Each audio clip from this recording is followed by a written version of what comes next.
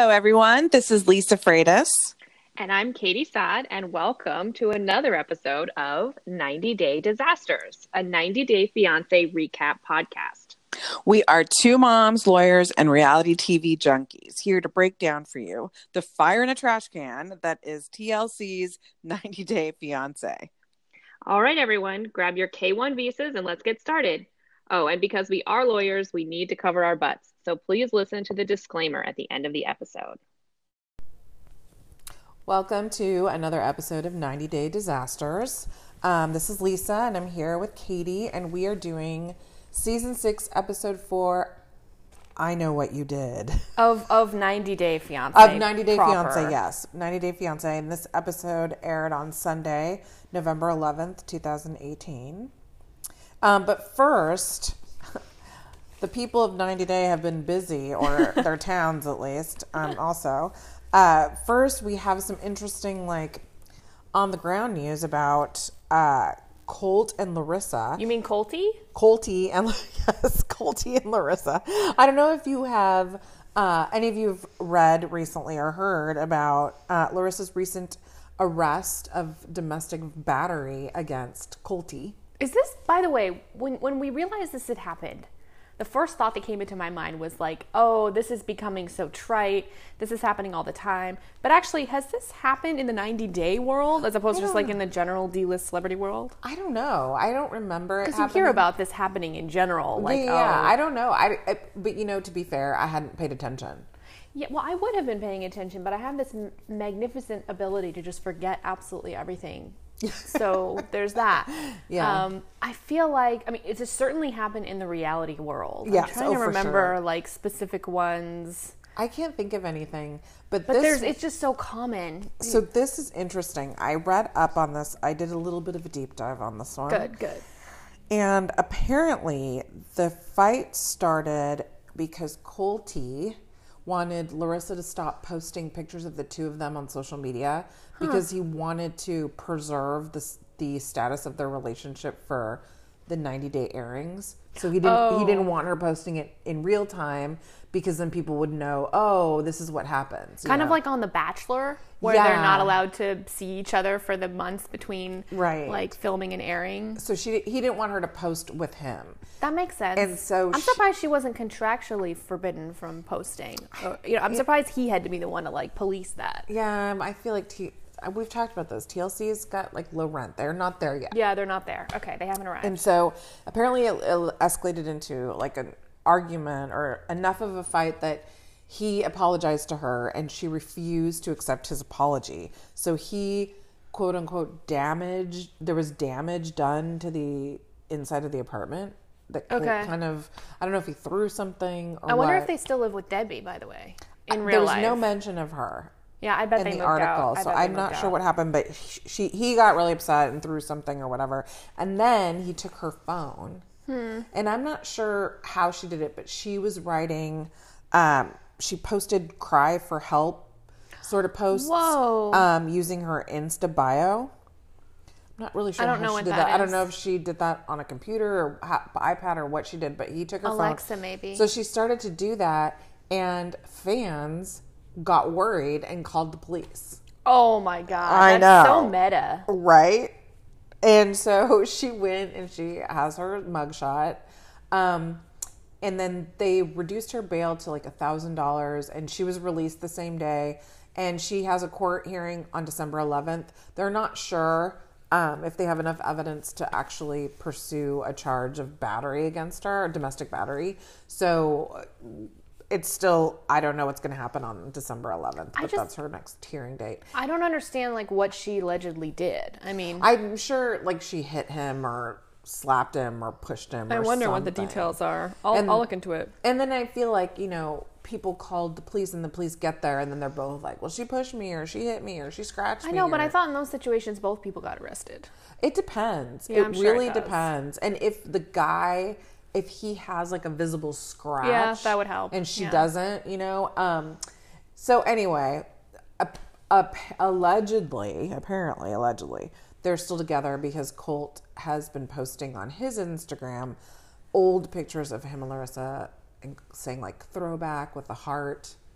and people are surmising that they are still together. That's actually really surprising to me. I have to admit, because things have been such a train wreck right from the beginning, I have been pretty confident that they really were not even going to make it to the end of the season, kind of like Darcy and Jesse's style, you know, even by their first reunion, even though somehow they ended up having a second reunion, but that's not neither here nor there.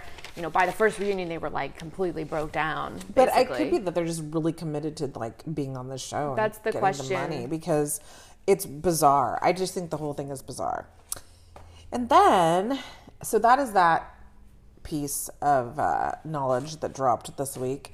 The other thing is, I don't know if any of you listeners are up on the viral picture, but I'll let you go ahead and talk about that one. Yeah, this was a viral photo that hit my newsfeed. I think it was Monday. And it's essentially a picture of several boys. I think it's upwards of 50 boys in, you know, very formal attire. I think they were going to prom, and they're all posing on, I think, a set of stairs. Yeah, I was on a courthouse. Oh, Jesus. Because that's where they were having the prom. Oh they my were God, at the, that makes it even worse. At the Sauk County Courthouse. Okay, so that adds a new flavor. So they're standing on the courthouse. They're basically posing for a prom picture, but they're all, or not all, but most of them, the vast majority of them, are raising their arms in a Heil Hitler Nazi salute, which is like the universal Hitler salute. There's no other meaning for this, as far as I know. And, you know, it's kind of obviously a symbol of the Nazi regime and the Holocaust. And, you know, I think that the general public reaction was that it was sort of the result of the climate of prejudice and hatred that has been created under the current presidential administration. And it was very, very dark. And that, of course, that's why the news media picked up on it. But the reason it's relevant to us, other than, of course, something like that is relevant to all of us, is because the boys were going to the prom in Baraboo, Wisconsin. Home of Eric and Leda. Yeah. Yeah, I couldn't believe that. And it was not only in Baraboo, but it was the Baraboo High School. Yeah, I mean, this is just straight up like Eric's homeland. And, you know, of course, Leda and her son are people of color. But that's not the thing, I think, that makes it relevant to us. I think what makes it relevant to us is that we kind of joked when we first met Eric. You and I joked, you know, when he first showed up on the show, that he was sort of this stereotype in a way, and whether that's true, whether that's accurate or not, obviously we don't know him, but kind of the pro-America, pro-military. I don't know whether he actually voted for Trump, but he sort of looks like the stereotypical Trump voter.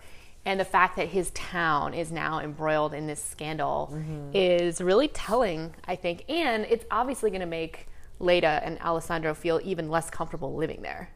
I mean, significantly less comfortable, I would say, as people of color. Sure, of course. I mean, the school district and the school, I looked at this, and they have the good sense to be mortified and ashamed of that this happened. And there was one, so I'm part of this group on Facebook, and one of the women is Jewish, and she actually reached out to there was one boy. I mean, there was a couple of them. There were but a few. One boy in particular was in the top right-hand corner, and his name's Jordan Blue. And she found him on Facebook because he did not raise his hand and salute, and he's very obviously uncomfortable, and like his arms are straight down to the sides. And he has gone very publicly and said that he thought it was ridiculous. And while he knew that his classmates were joking, he thought it was in poor taste, and he thought it was totally offensive, and so he didn't participate. And so she reached out and sent him an email through Messenger and was just like, thank you for having the courage to not participate in this. And he apparently is LGBT and is very is an advocate and involved in those organizations. And so it was very sweet. Like, she sent him this note and she posted what she'd sent, and he responded right away and thanked her for her support. And I don't know, it was sweet. It was nice to hear that there is a group and even schoolmates that are like appalled and disgusted by. Well, of course this there photo. are. You know, well, and- yeah, but they could be silent on the issue and not say anything. No, I know. I'm not diminishing your point. This to me is the problem with all of this, is that it's going to be so easy for either side of the table here to still remain in an echo chamber. You know, right. even after this thing it's like, to me, it's like a bomb went off. I mean, that is a big deal that kids that age are, you know, are involving themselves in this climate in this way. And I think that people on the liberal side and people on the conservative side can easily use something like this to their advantage and still have learned nothing about what the other side has to say. You know, so someone who's very, very liberal, for example, might look at this picture and say, oh my God, Baraboo is all racists. Wisconsin is all racists or anti-Semites or whatever. And that doesn't help anything because, of course, that's not accurate. That's an insane thing to say, to make a generalization like that. And unfortunately, generalizations become essentially the main form of discourse when you have such animosity on either side. And that's what's happening. And all I can hope is that those guys learn from what has occurred here. You know, just learn sort of every consequence of their actions, you know, so that they can choose again, you know. Choose wisely. Yeah. Next time. Because you can always choose again. All right. So that is so our... dark. That's so dark. I know. We ended on such a dark note. No, and now we're going to continue. I literally wrote under like the, you know, as my first note of this episode, we need to lighten this shit up. It is just bleak. I know. Like last episode, I felt heavy, you know. I need some levity. Laughter. Yeah, levity. Come on. All right. Well, we have our own version of The Odd Couple with Larissa and Debbie, because they're home together now all the time since Colty is at work. And I'm sorry, I have to start here. Okay. And I've mentioned this in the last episode because it came up with Fernanda, that she was like home alone and sad, and it's this whole like trope of 90 Day Fiance. My issue is this: I'm a stay-at-home mom. Okay, yes, I have 2 children to take care of, but you know, my son is in daycare and my daughter is a meatloaf. I mean, she's 6 months old. She just sleeps basically. And when she's up, she's just like rolling around on the floor. She's in her bouncer and I'm interacting with her, but you know, she's only up for like 3 or 4 hours a day total. So I have a lot of time and I fill my day so easily. Like, I have so many chores. I have so many errands. Like how do these people not manage to find something productive to do with their day without having a job? Like, I don't get it. Well, I can kind of understand. I mean, first of all, she's in a place she doesn't know. And yeah, but there's always laundry to be done. There's always cleaning to be done. Yeah. There's always a library to go to. They don't have any furniture, though. Although she doesn't have a vehicle. Cleaning. Yeah, she doesn't have a car. She doesn't have any... I mean, there's not much to clean. I mean, I'm sure she can vacuum, but I mean, how long does that take? And they have a small place, and like I said, no furniture. And take an online course, read a book. You know, I don't know. I guess I'm just being super judgmental. I should stop. It's no. Not a good, but I mean, I could fill my days. Yeah. But like, maybe it's not true. Maybe this is just one of those like I don't production know. things. But it could be a thing too. Like, I imagine myself visiting like a friend in a different state or something and staying with them for a week, and while they're at work I'm just kind of like, what am I doing? Yeah, because that's true, because you're so out of your element. I'm at home in my house. Yeah, you're in your house, you know what needs to get done, and I don't have my mother-in-law like tottering, although I love my mother-in-law, but in this case, you know, I don't have her like toddling around, you know, in her Wolf Howling at the Moon t-shirt. Did you notice that? She had one of those like incredibly tacky. I know. I don't even know if it's like supposed to be a Native American thing. I have no idea. But I have to say that my ex-boyfriend in college used to have several of those. And I don't think it was unironic. Okay, that's upsetting. I don't know if you should have revealed that. I know. I'll cut it out. Don't worry. I'll cut it out. I said ex. Well, I was young. I don't know. Sorry, go on. I keep interrupting you. I have so many thoughts. I know. So Larissa suggested Debbie, let's go look for a couch. I mean, which makes sense. Fair. Which makes sense. Like, hi, we have nowhere to sit. And I was kind of laughing at Debbie's reaction because she's like, yeah. And then just kind of like stares at her for a minute. Like, she's so stunned. Yeah, well, I don't think she expected Larissa to like come out of her cave, you know, I and don't try think to so engage either. her. My favorite part of this, though, when they first get in the car, in the vehicle, is what I wrote down here was modern versus overstuffed because it was like Larissa wanted this sleek, you know, tiny, Fancy very looking, uncomfortable yes. furniture, and Debbie's just like, can we get a fucking lazy boy in here? I What know. the hell are we doing? I know, it's totally funny. But the thing that strikes me is that, okay, Larissa is like, she doesn't like the house. We all know that. We It know she seems doesn't like like a the nice house because house. it's small.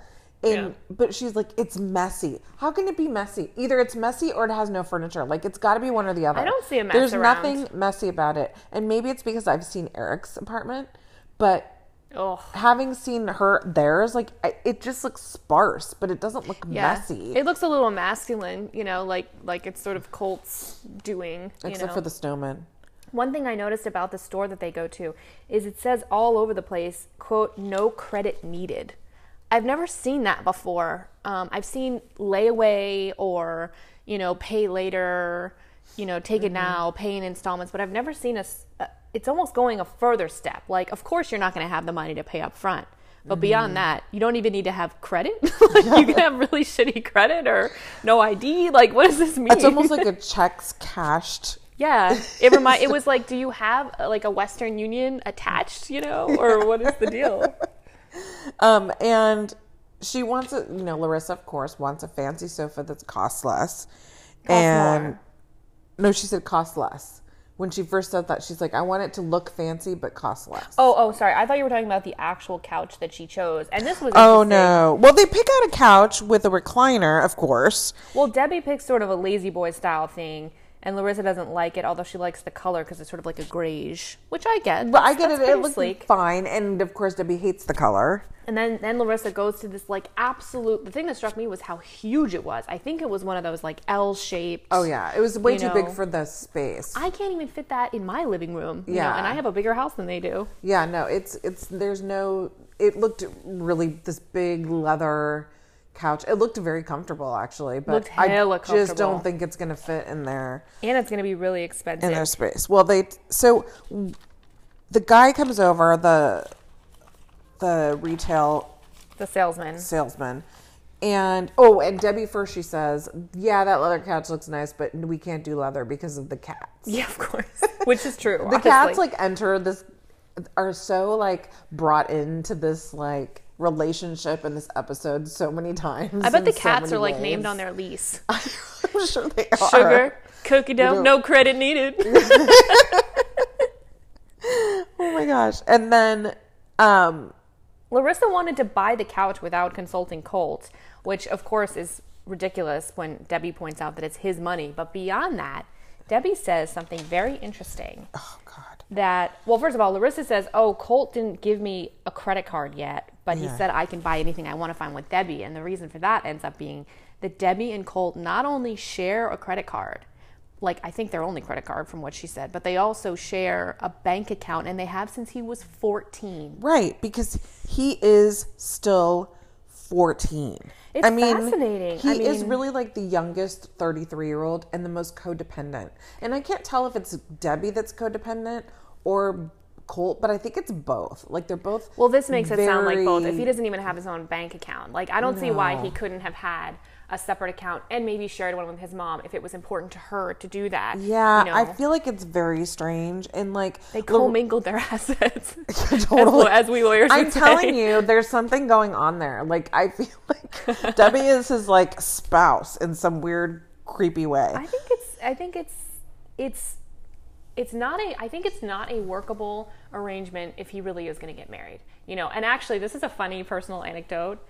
I know when I married my husband, we decided to have one joint bank account. So we have, well, I don't know how many accounts we have actually, because I think we have one checking and one savings, but I don't really know. But the point is, the sort of main bank account that we have, I had to close my account, which was at Wells Fargo, and move it over to Bank of America, where we now have a joint account. And I distinctly remember the funniest thing when the first time I needed to write a check after we had gotten married and put all our money together. I go to the checks. I mean, I had never looked at the checkbook before. I go and I look at them.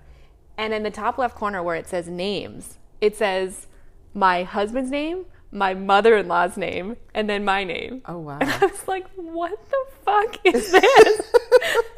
I was just confused. I was like, what is this?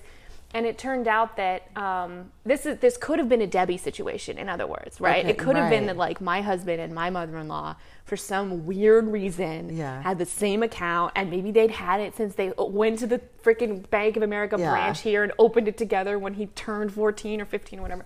But actually, it's just that my in-laws have private banking. So in order to use their, like, concierge sort of for banking, she has to technically be on the account.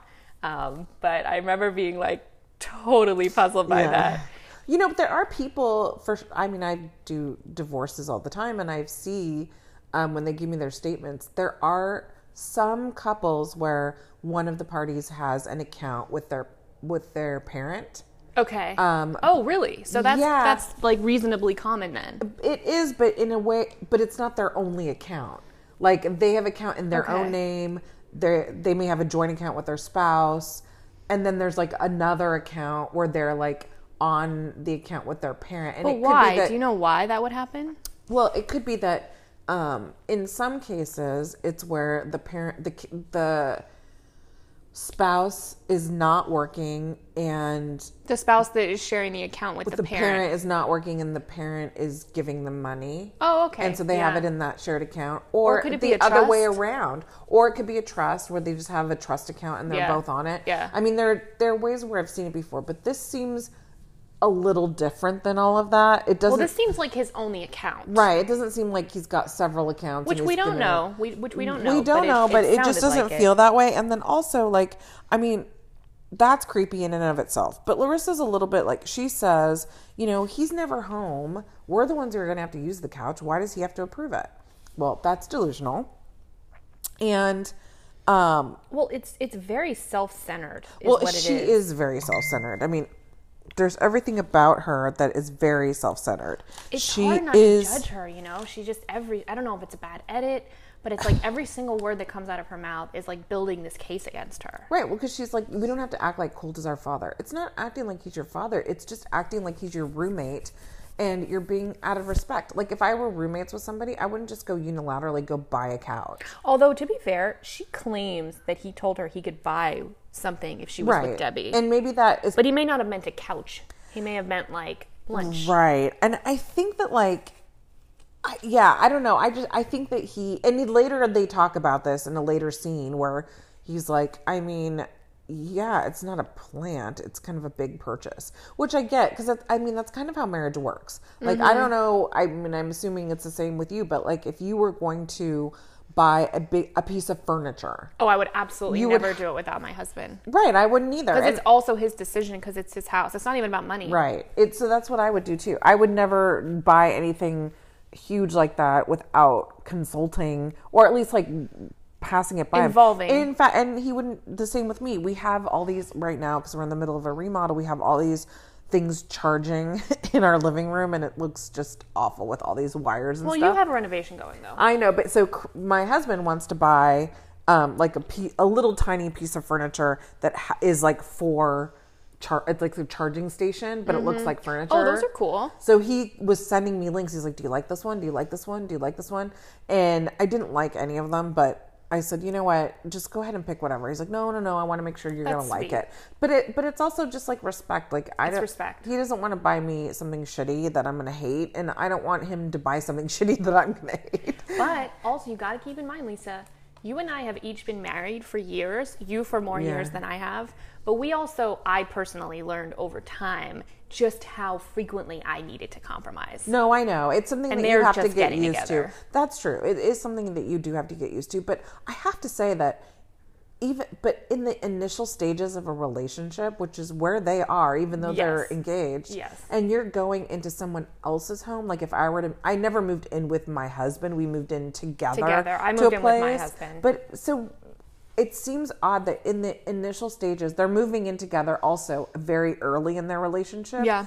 Would you really go in and just demand all these different things? Like, it seems like you'd be even more like wary of starting to like do stuff. Yeah, but there's a case for the other side too, you know, like not letting yourself be kind of marginalized just because it's not your house, sort of immediately putting your fingerprint on it and That's saying, true. I live here too, we're equal partners. But she's not really acting like an equal partner here, where she's trying to go over his head. It's all about her. It really is all about her. She feels like he should be bending over backwards, and she's irritated that he's not. And then, of course, unfortunately, this creates yet another kind of us versus them thing where she's on the outs, and then Colt and his mother are in this kind of like conspiracy against her from her perspective. And I think it's just going to get further and further entrenched. I agree.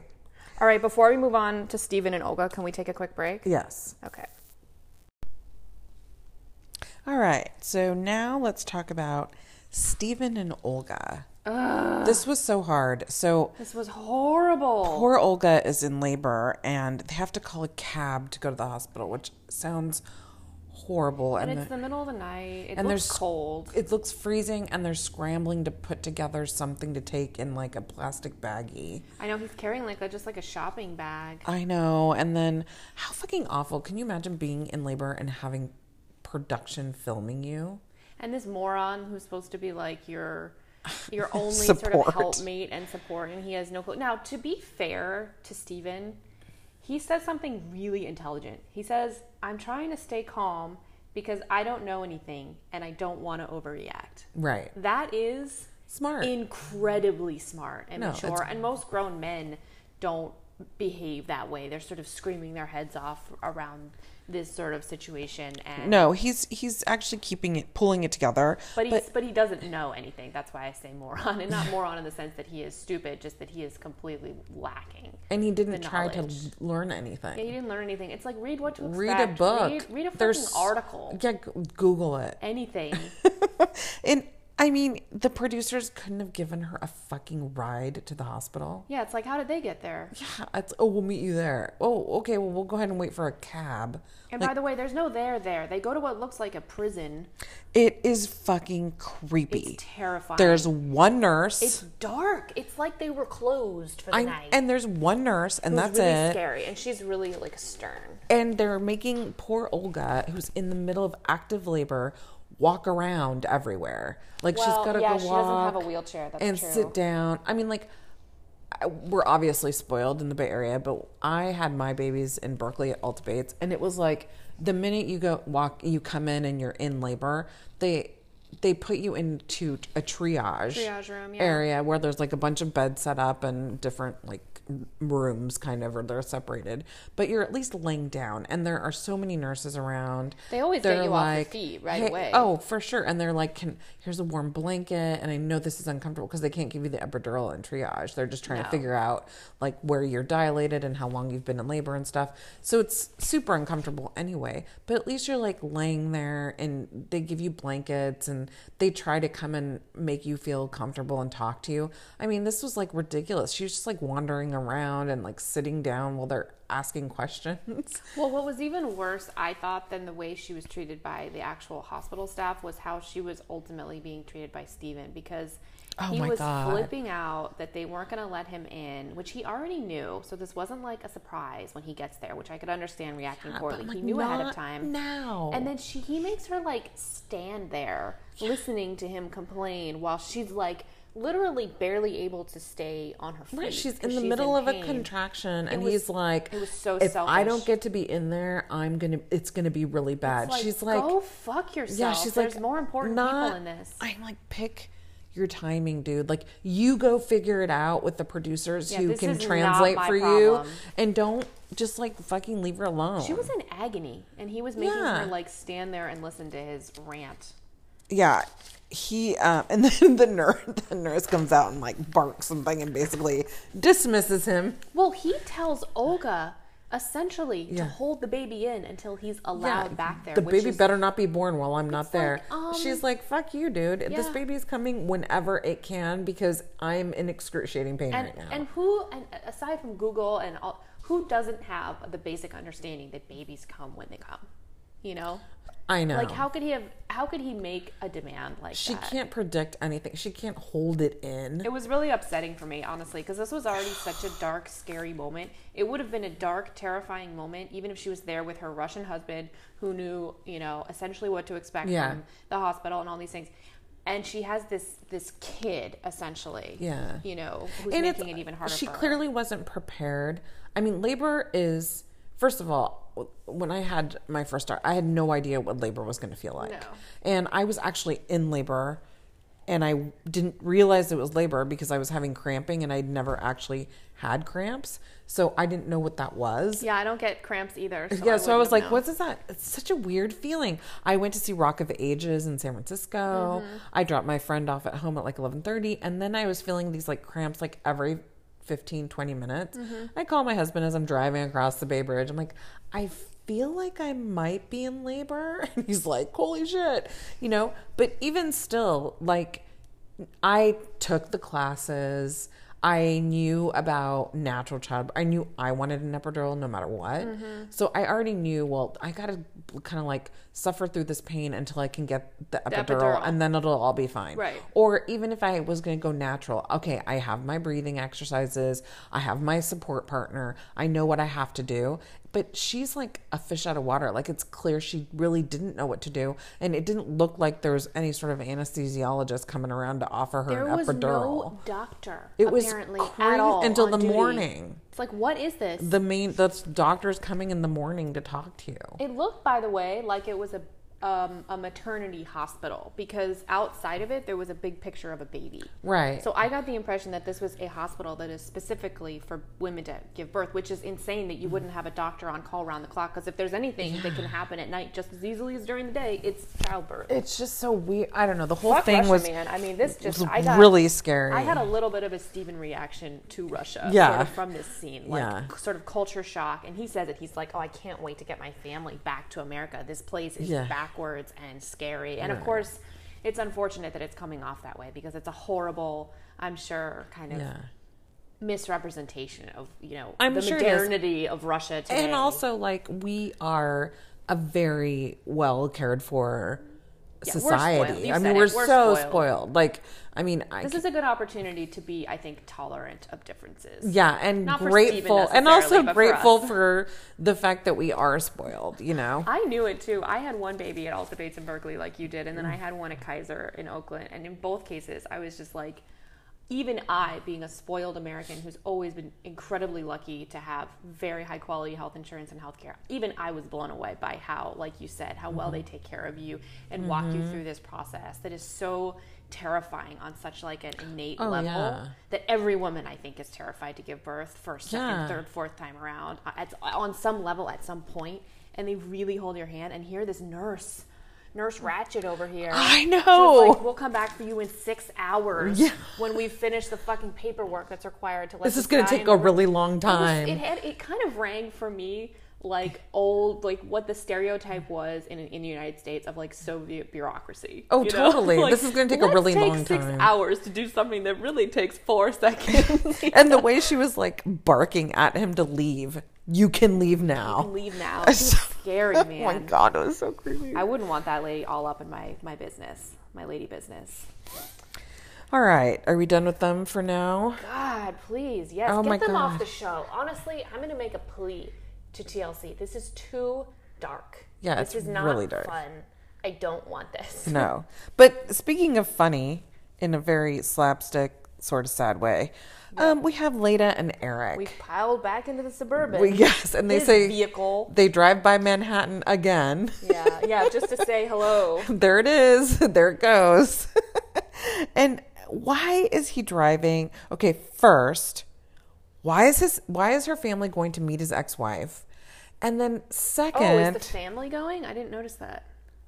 yeah. Oh, okay. And then second, he's driving the entire family 15 hours to Wisconsin. They're stopping back at that sad cabin in Pennsylvania. No, I know, first. but then they're going to do a 15-hour drive to. I mean, come on. I don't understand why the family at least didn't just fly into Wisconsin. Really? What was the point of all this? I know. And by the way, as someone who's from this area, driving between Pennsylvania and Manhattan to the airport takes fucking forever. So No, I know. It's not some jaunt you want to do over and over again. No, even really JFK into downtown Manhattan isn't like a breeze. Hell no, it's a nightmare. So, I I missed a flight out of JFK. Oh, I'm just, sure. Just from Verrazano Bridge traffic once. Yeah, no, it's bad. And then her parents start talking about Eric.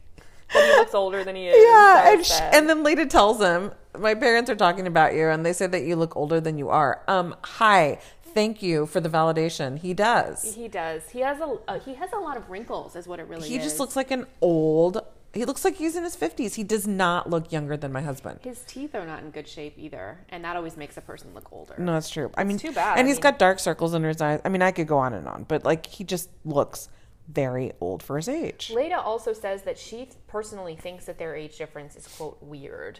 Yeah, she talks about, like, there's nothing positive from her. She's, like, terrified that her family's not going to accept him, but she's, I think, projecting that she's not going to accept him. That's probably exactly right, and I didn't think about that, but that sounds... Because she's kind of negative. She's almost, like, verbally abusive to him in a lot of ways. Like, I don't know. They arrive back at the cabin, and she says that, you know, her family's used to 5-star hotels. And this is the other thing. If you have a lot of money and you're going to meet your daughter's, you know, future husband or whatever, and you're going to another country, would you expect, I mean, maybe it's a cultural thing, but like, if you're used to like 5-star hotels, wouldn't you check beforehand? Like, where are we staying? Oh, you got us like an Airbnb or like a cabin. We'll go ahead and book our own like room somewhere. Like, wouldn't you just take care of it on your own?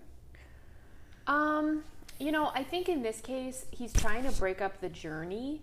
So it becomes an issue of there not really being 5-star accommodation anywhere but on the road between New York and Wisconsin. Because he talks about how expensive New York City is. And I'm like, yeah, but can't they pay for their own? Like, then they can stay in Manhattan. It is a little bit weird that they would expect him to pay, although I think that the underlying storyline here is that they are trying to see whether he essentially has the means. Right, no, and he doesn't. Which he doesn't, so he doesn't want them to know that. So I wonder if this was not just sort of an underhanded way of hiding sort of what he lacks, and you know, he money-wise. The other thing that he just tries way too hard with Alessandro. I disagree. I think he tries exactly hard enough. Like, he is supposed to be this kid's dad, and he's taking it seriously, and he's jumping in. No, I think that's okay, but I felt like, I'm just thinking in terms of, like, having had a 5-year-old.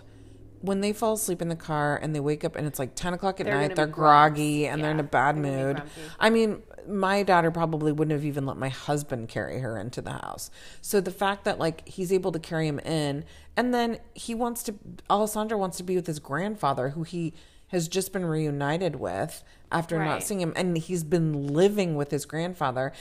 And then Eric's like, no, I'm going to go ahead and take him upstairs, and tries to pull him away from the grandfather. It's like, just let the grandfather put him to bed. Nobody's going to question your parenting if you just let the kid who's exhausted.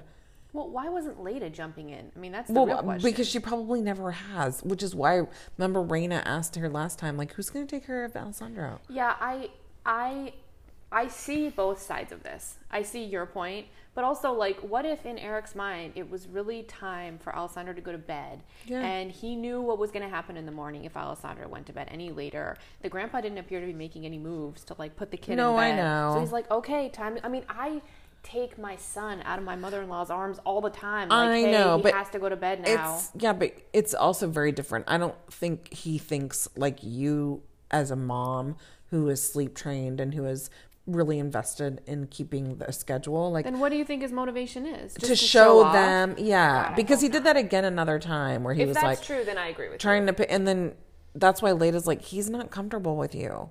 Like, this is the person he's grown up with his grandparents. Right. He's grown up with them. He's known you for like a week, and you're like trying to be like, oh look, I have this great relationship with this kid. I see that side of it, but I also think that it's good that he's trying to take ownership. You know, I mean, he's it's not good. Like it's sitting just back and letting maybe Leda handle it. No, well, because she like, wouldn't. Okay, I'm gonna take care of this kid because he's my son now. Like, I think there's a positive side to it. Okay. But if he really is doing it to show off and like exert control, then that's not positive. I think he's doing it to show them, look, I have a good relationship with this kid. But then the kid's not cooperating because he's groggy and tired and wants to just hang out with his grandpa. My son fights me sometimes, and I don't care. You know, I know, but you've been his mother his entire life. Right? No, you're right. Guy's only. It'd be like if he's an interloper. It'd be like if I was trying to put Mo to bed, and I picked him up. and like he's like, wait, no, I want my mom and dad. I would be happy for you to do that. I know, but like, Take him can you away. imagine he would be so upset and like, no, I want to go with the people that normally put me No, to bed. I completely hear you, and your point's well taken. But, you know. But I also feel kind of badly for him because No, I he's sort of in an do. impossible situation. He's in an impossible situation on every angle of this whole thing. And this was interesting, by the way. Reina admitted straight up that Eric likes Alessandro, that he's really actually legitimately taken to him. And I thought that was a cool thing for her to acknowledge. She acknowledges it. But in the next breath, she doubts his actual abilities to care for the kid. Of course, and I do that's your too. point. Yeah. I mean, the whole reality is, I mean, yes, I think he does genuinely like this little boy. I think he genuinely likes Leda. But this is a total disaster. It's never going to work because he's not even like middle class. Like he's not even at a level where he can remotely help her and support both Leda and Alessandro in a way that they're even remotely accustomed to. It's starting to come across as like insane that she went from what she had in Indonesia to this, and it seems like like a Colt Larissa sort of style mismatch where it's a different way, but it's just such a huge mismatch that it's not just a cultural difference. It's almost everything being different. Everything. It's a lifestyle difference. It's a age difference. I truly can't imagine what it is that they think they have. Because all I see is what they don't have. Yeah, exactly. I can't see any positive connection. Like she seems so irritated by him all the time. She also seems like a child. She is very much like a child. I think she's probably irritated by life. Yeah, that makes her uncomfortable. Yeah. Anything that makes her a little bit uncomfortable makes her pissed. Good luck to her. Yeah. All right. So now we go to Ashley and Jay. And Ashley... Oh, I have to point something out about this. Yes. They're going to a party, like a surprise party for him, which was super nice of her. But if you recall, in the last episode, she had made this kind of half-assed claim that she was worried about a black guy being introduced to her white neighborhood. And I thought at the time that it was kind of disingenuous and that it was sort of, not a concern she really had, and that it was production trying to like kind of drum up drama. Well, here at this party, there's multiple African-American but they might not be part of her neighborhood. Oh, so you think it's like a difference between her friend group, and her actual neighborhood? Yeah, maybe. She did say her whole neighborhood was white. Yeah, she could live in a little suburb enclave where there's like all white people, but she has some like black friends. But I thought that was kind of interesting. I thought that was cool. I mean, I felt like everybody really took to him. I mean, 100%. He's a very personable person. Very. He's very friendly. He's very easygoing, easy to get along with. I think he would get along with the guys and the girls. Agreed. They all really like him, except Natalie. But also it was such like we just got out of college party, like with the solo cups and everything. I literally wrote that down. It's like a college party. That's hilarious. It really was. It was like, I mean, I'm sure he felt right at home. It was someone's parents' house. Yes. Yeah, it was kind of funny. But I hate this thing with Natalie where she's I think that it's like she's overweight, and I know. There's this, and Ashley says it later that she's just jealous, and it's like, fuck you. You really think she's jealous of your third cheating fiance? Yeah. You really think that that's what she wants in her life, and she's saying all of this to you just to ruin this thing that's actually great but looks like shit from literally anyone on the outside of it? And it's just so irritating to me that just because she's a big girl, she can't be making a ridiculously, obviously legitimate point. Right. And it just enraged me. And that her easy answer is, okay, let's just get the fat girl out of the wedding. Yeah. And of course, lo and behold, and we'll talk about this, but lo and behold, the rest of her bridesmaids who she's keeping in the wedding are thin. Right. I really didn't like it. I don't like it. It leaves well, the a thing I nasty didn't taste like, in my mouth. the one thing I agreed with, from Ashley's perspective. Well, we'll get to that. Well, we're not so there yet. So we're Natalie just at and Jay have a face-off. They have a face-off, and essentially, a very unsatisfying face-off. It's an unsatisfying face-off, and I have to say, I kind of think he did cheat on Ashley.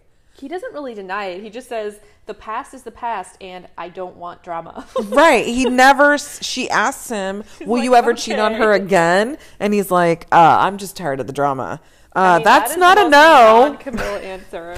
I believe he cheated on her. I believe he did. 2 different girls. And I believe that it was in the past. I mean, it's kind of hard here because we'll get into it more when Ashley talks about it. But like, you know, I do think Natalie's coming from a place of, look, I'm the one who's going to have to pick up the pieces when you leave. 1,000%. Because clearly I'm the only friend who's going to like be there for her because I've been there for her every single time some guy, cheats on her and is an asshole. She said she really like held her hand through like those major heartbreaks. And it's like, I'm sorry, but that is a completely legitimate reason for your friend to have an actual personal stake in the matter. I don't want to pick you up off the floor again. I don't want to have to take a day off from work or whatever. I think that's true, but I think I do believe that once you've said it, you need to leave it alone. Then you need to just back off. It isn't actually any of her and business. Move back and just let it happen and just decide if you're going to be the friend that's there no matter what. Correct. Or if you're going to be the person that's like, you know what, I'm not going to be your friend anymore. That's how I feel as well. So it's kind of like this is really taking it like, okay, let it go already. She's opening herself up to what is ultimately going to be a very unfair, I think, reaction. I think so too. All right. So now we go to Jonathan and Fernanda, and she's feeling lonely and bored, and she's really struggling to make friends. And I felt really sorry for her, and I also felt sort of a connection to her because, so when I lived in San Francisco for 10 years, and then when I got pregnant and my husband and I were engaged and I got pregnant, I moved to the East Bay. Right. And we got a place together in Emeryville. And it's very different. And it was very different. I was now in this area where his friends were mostly at work. And so he was friends with, the people that he worked with, and he was going to work and seeing them every day. And I was seeing some of my friends like that, but at that point I was going to school in the evenings because I was getting my master's in psychology. So I had like school colleagues kind of, but like I didn't really have any friends in Emeryville. Right. All of my friends were still in the city, and all of my contacts and everybody that I would see and everything that I knew. I didn't know Emeryville. I didn't know the East Bay. It's not really a neighborhood anyway. I didn't know how to navigate. I know. And I didn't know how to go to Oakland, or I just didn't know anything about it. And I felt really lonely. And then when I had my daughter, I stayed home with her. But it was so hard to meet like other moms. And my husband got me this like yoga, baby and mommy yoga thing where you do like yoga, but it's very like low key. And then you bring your baby and they have like a little area where the babies can all play. And it was kind of fun, and it was really sweet. And I met a couple of moms through that, but we were just very different, and they never became like really good friends. I think I went on one like play date, and then I was like, this isn't really my thing. And I felt very isolated and very lonely, and I had a baby. I mean, I had something to do. Yeah. But I do feel for Fernanda because it's got to be really hard for her. I mean, she has no contemporaries. She can't go to school right now, so she doesn't really have a way to meet people, even if she were to enroll in college or something and meet people that are her age. So I mean, I kind of get it. It's kind of sad to be home all by yourself, and then you talk to your parents and your family in another country, and they're just like living life without you, and it's going on without you. And it's clear he doesn't have any family in North Carolina. Yeah, I do think this was sad. I also thought it was sad that his way of fixing it was going to Myrtle Beach when it's like clearly not the season, like it was completely overcast. I lived in Alaska for a year, and we once did a weekend trip to Seward, and it literally looked like Seward, Alaska. And I've been to Myrtle Beach in the summer, and it's hella nice, but this is not that. No, this is like depressing. But she says, compared to Lumberton, it's great. Yeah, the thing that I thought was problematic here is she was saying like, oh, we need to go here to like, she says, relive our love. Right, they want to go back to vacation mode, which is hard. It's like, yeah, man, you need to get used to what your life actually is here. Right, which is actually going to be what it has been. Right. And there's a lot of pressure on this trip, I think, to like re-equilibrate her. And then we get into the family stuff. She says that he's weird about his family. she's worried essentially because she can tell that he has problems with his mom, and because her family isn't here, she needs his family to become her family. So this is the part that pisses me off even more about his insistence on getting married in Chicago. Exactly. Like, I could almost forgive him and understand if he's very, like, all of his family's in Chicago and he's super tight with them. Yeah. And so he wants to have a family wedding in Chicago with his siblings and his parents and his aunts and uncles, and he's really close to them.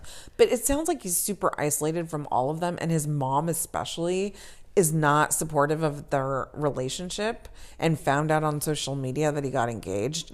And so he already knows it's going to be a negative experience, yet he's forcing her to go to Chicago to get married in Chicago with the family he doesn't even really get along with, and without her family being able to be present. This seems like a total perfect opportunity to get married in Mexico. Well, especially because he says his family, because they may not approve, may not go to the wedding.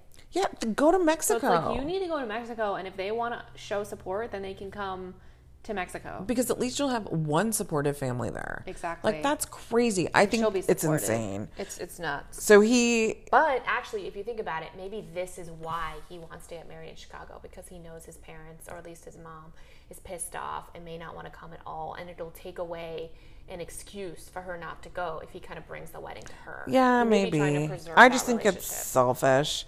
I think that his They should have mom's two gonna weddings. his mom's gonna be a problem. I think that they finally, I think, decide that she gets to meet them first before they start planning the wedding. That's right. And then she says that if his family ultimately doesn't like her and doesn't support the marriage, she's going to call it off. She says that. Or Well, she'll family probably is call it off. very important to her. I mean, she Right. has a very close relationship with her family. She values family. I think her life in North Carolina would be less lonely if there was some family. I mean, friends are friends, but like if there was some family around, or some, even if she could have a relationship with his mom and talk to her on the phone regularly or something, she needs that. I mean, she's only 19. I completely agree with you. I also think it's unclear, and this is going to bear ultimately on her relationship with his family. It's unclear whether his issues with his mom stem from his relationship with Fernanda and his mom's sort of skepticism regarding that. His mom apparently thought it was a midlife crisis that he was going through, that he's sort of after this 19-year-old, or if he generally has problems with his mom. Because if it's really just her mom taking issue with Fernanda, then there's going to be, I would think, a bigger problem. I think it's probably there's more to it than that. That's like, what I'm guessing. I mean, he lives far away from any of them, and they don't seem to have like a good relationship regardless. So, I mean, I think that it's probably a lot deeper than that, because even if your parents don't approve of who you're going to get married to, you would still talk to them. Yep. You know, you'd still have some sort of relationship with them. I mean, that's probably more common than not, honestly, that the Yeah. in-law relationship is not great, but you do Right. it because you just have to suck it up for your spouse. So I have a feeling there's more. All right. And now we go to Kaylani and Azuelu. And, you know, this was my favorite couple going in. Yeah. And I still think they're the couple that has the most potential. Yeah, I agree with that. And I like them. I think I had too high of expectations for her. I thought she was really smart and had her head on straight and was really like very reasonable and everything. And now it has started to slip. And Same here. She's super overprotective of Oliver. I mean, she's like hovering over Asuelu when he's swinging Oliver in the swing. And granted, he was being a little bit aggressive on that swing, but at It's the a same baby time, swing. It's made so he's they can't fall exactly. out. And the little boy's 5 months. Yeah. Like I He's remember. not 2 months. Yeah, he's fine. So I felt like that was a little bit much. Well, plus Asuelu had this really sweet moment in the opening scene where he's alone with Oliver. He's clearly getting him ready to go to the park, and he's like making Oliver laugh, like really laugh. And that's a really special moment. And I think that she's discounting what Asuelu is going to bring to the equation as the kid's actual dad. Right, because she's got like a list in her head and he's not checking off all the marks. But the thing that was really disconcerting to me was that she tells us that they can't afford the Airbnb anymore because she quit her job so she could spend time with Asuelu when he came. Yeah, that was weird. I mean, I get it, like wanting to spend time with your soon-to-be spouse when they come to this country. Days, take sick days, take a leave of absence. But I feel like quitting your job is probably not the smart thing, considering he cannot work. It makes me wonder if she had some kind of like menial job, like if she worked as a waitress or at a Starbucks or something, where it's like she can just go get another one of those jobs and they're not going to give her time off. Yeah, maybe. Although I know Starbucks gives paid time off and they give you benefits. Yes, I shouldn't. No, but I know what you mean. I know what you mean. I just felt like it was very so weird. If she had a real job and she just quit for this reason, that's nuts. I just think it's crazy. So they're moving to her parents' second home in Utah, and at first I was like, Utah, but then I remembered that they're Mormon, and I had completely forgotten about that. It's a 5-bedroom house. Right, they have a big home. That's huge. And apparently her brother is living there permanently, so they're going to be moving in essentially with her brother Nick. Her brother, who's supposed to be like her dad's eyes and ears on Asuelo. Right, I think they like sent the brother. It's like such a weird enmeshed like Leda family situation. 100%. And so they've said she could live there in this big house, and her parents are going to be there for the first 2 weeks with them. And then they'll come like on vacation because it's essentially their vacation home. And then they get in this really awkward conversation about sex. I know. He says that he is, quote, sexy moves. Okay, he is not sexy. Like, I think Asuelo is like the sweetest, like most sincere person on the show. And he's such a sweetheart, but he's so dopey. Yeah. Like, there's nothing, and I don't know, dopey it sounds so negative, but I'm not trying to be in it. He's goofy. He's goofy, yeah. And sexy is not, even with the tattoos, like there's nothing really sexy about this guy. Although he says she can't resist him and she's been all over him, and I believe it. I believe it, but I think it's so weird because maybe it's like a Mormon sexual repression. He's like, thing. She just wants to have sex all the time. So he paints her out to be this like nympho. Yeah. Because they're talking about how if for 2 weeks, her parents are going to be in the house. And so he's like, well, what are we going to do? And she's like, well, we're not going to have sex while they're in the house because that's weird. And he's like, yeah, right. You won't be able to see Yeah. It's so weird. I didn't need to see that.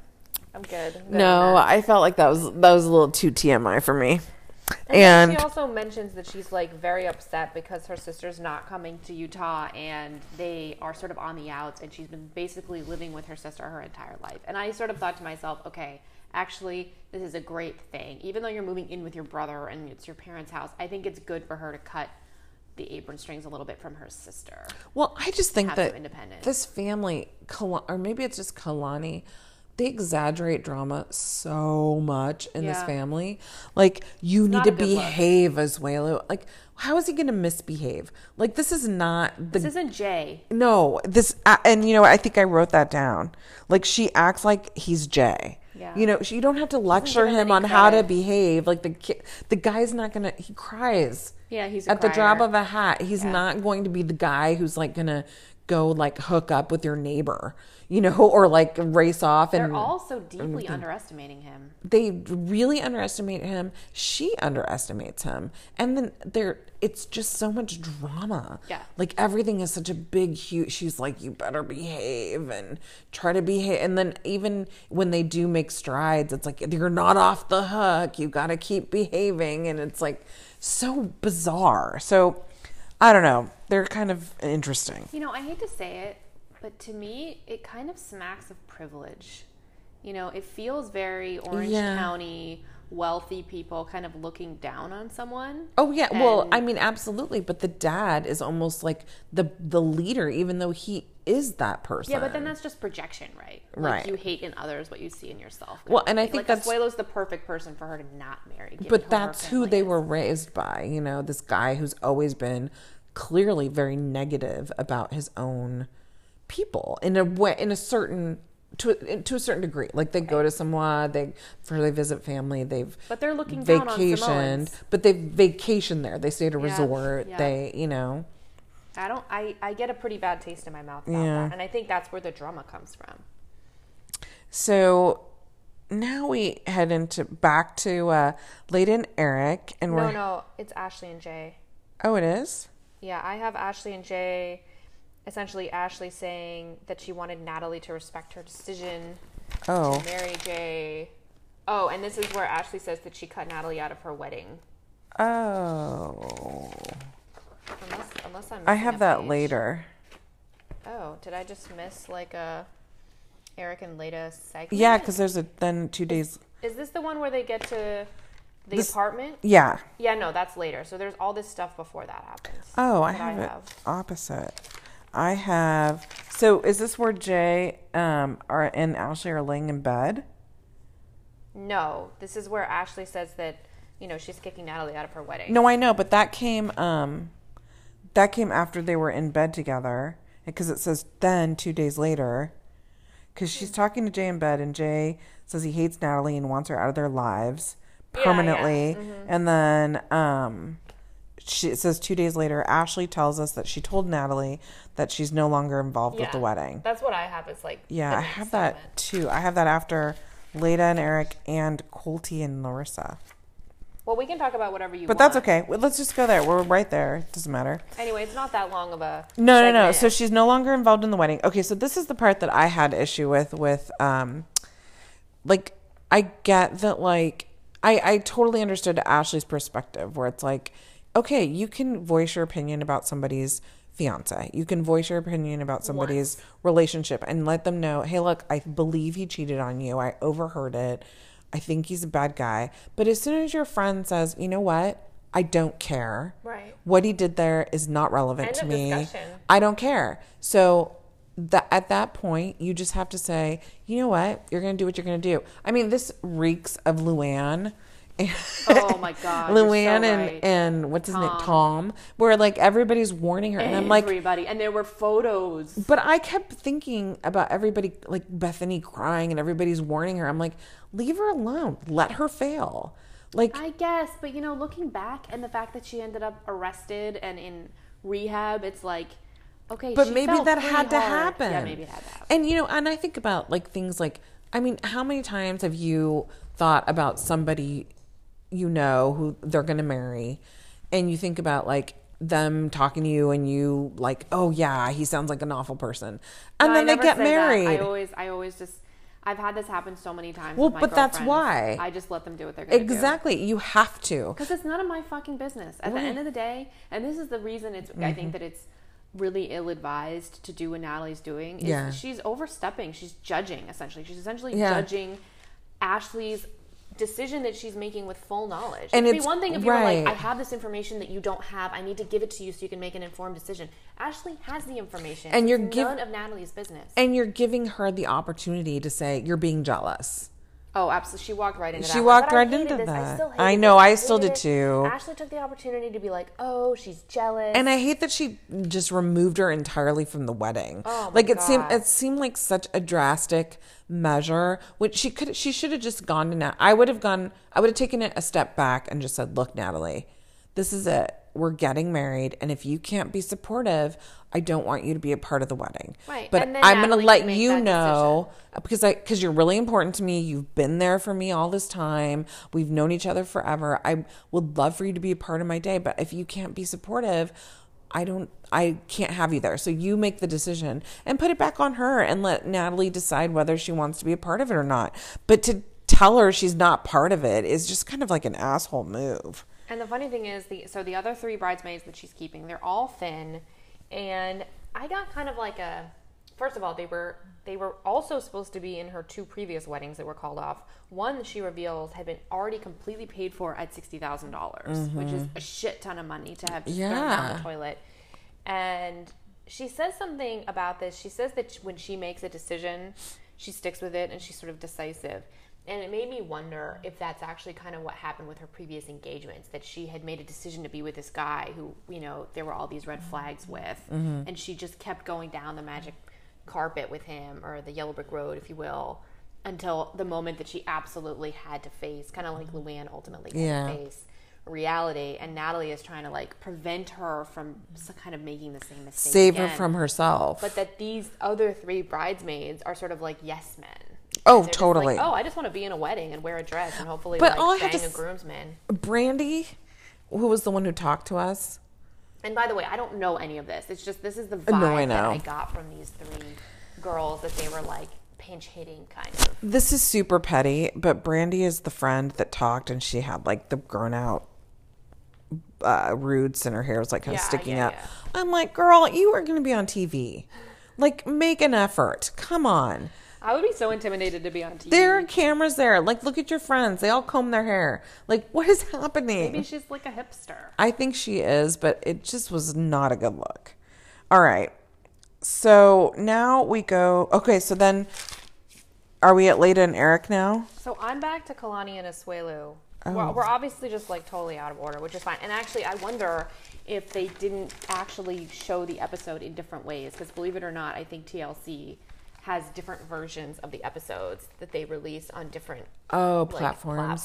That's okay. I think that they do that. So we can go in whatever. That's order okay. you No, want. that's fine. We can do. I have Kehlani and Asuelu. So this is the thing where they're at their last night at the Airbnb, and they're going to have a conversation with Kalini to try to like clean things up.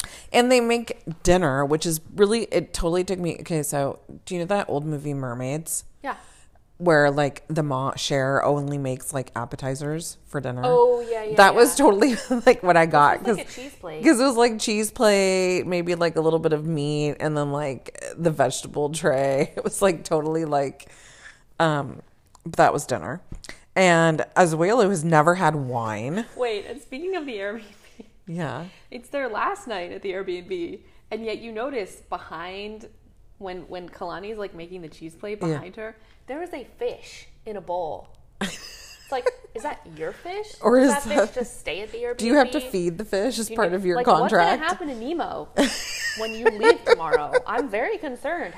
#save Nemo. Yeah, we need to save Nemo. That's crazy. Sorry, go on. He's never had wine. They had a bottle of Cab in the freezer, which was just deeply disturbing to me. Yeah, and then he tries it and he spits it out. He doesn't like it. And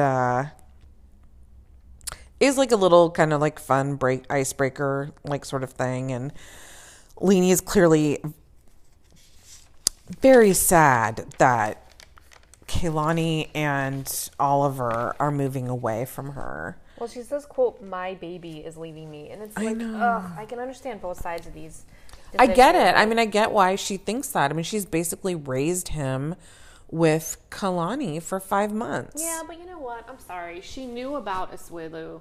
She knew that there was at least some kind of relationship there. At some point, there was a visa application. We're talking about 5 months total here. No, I know, like, but she didn't. knew I don't he think was she in the knew he was picture. going to move to another state.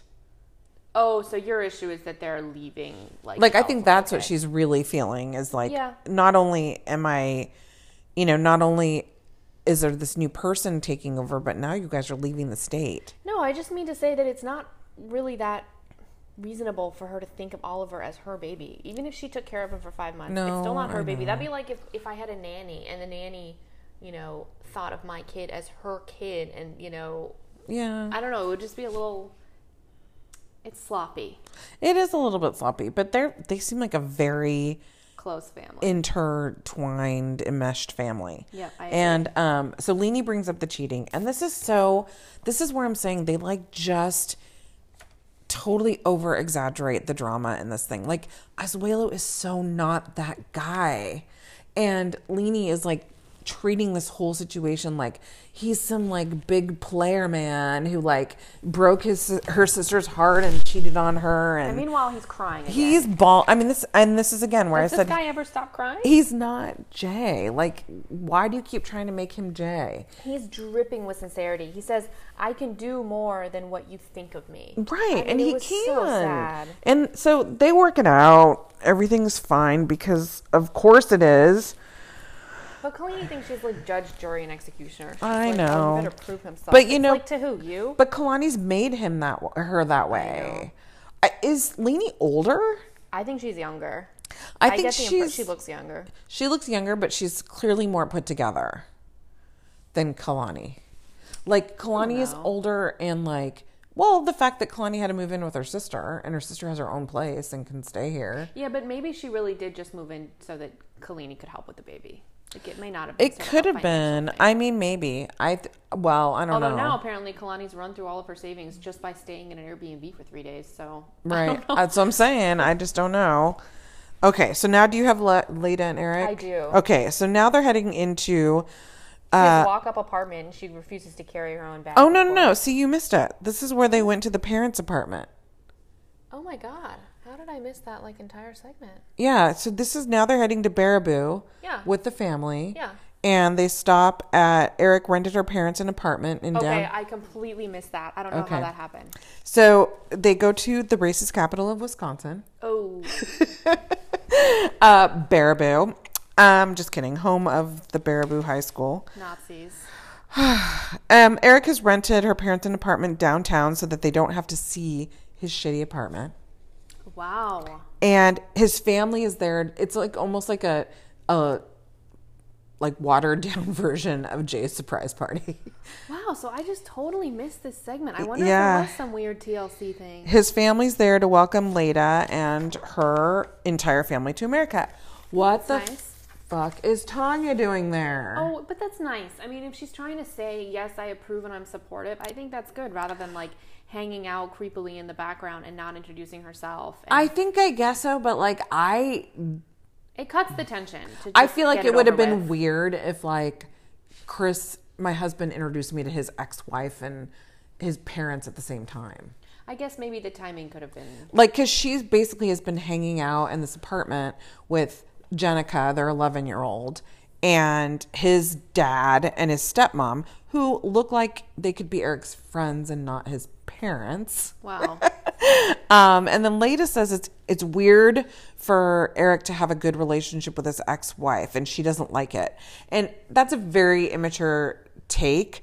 I think that the fact that they have a great relationship is wonderful. Yeah. But I do think it's weird that she's there for this like welcoming of Leda and her entire family. I think Eric was trying to rip the Band-Aid off because he knew that there was going to be some tension.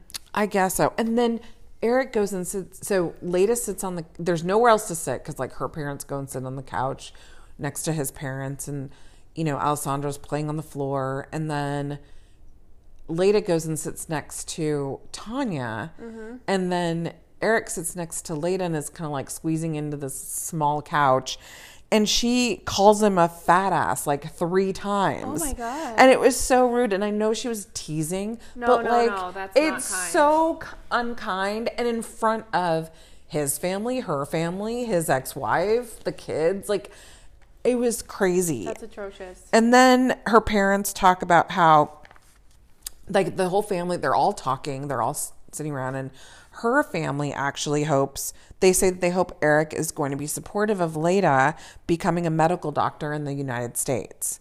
And that the dad says that he hopes that she can continue her education. And well, he's a surgeon. Right. And Leda says that she is a doctor, but she's a general practitioner in Jakarta, but they don't make that much money. And so her dream has always been to come to the United States and become a medical doctor in the United States because they make more money.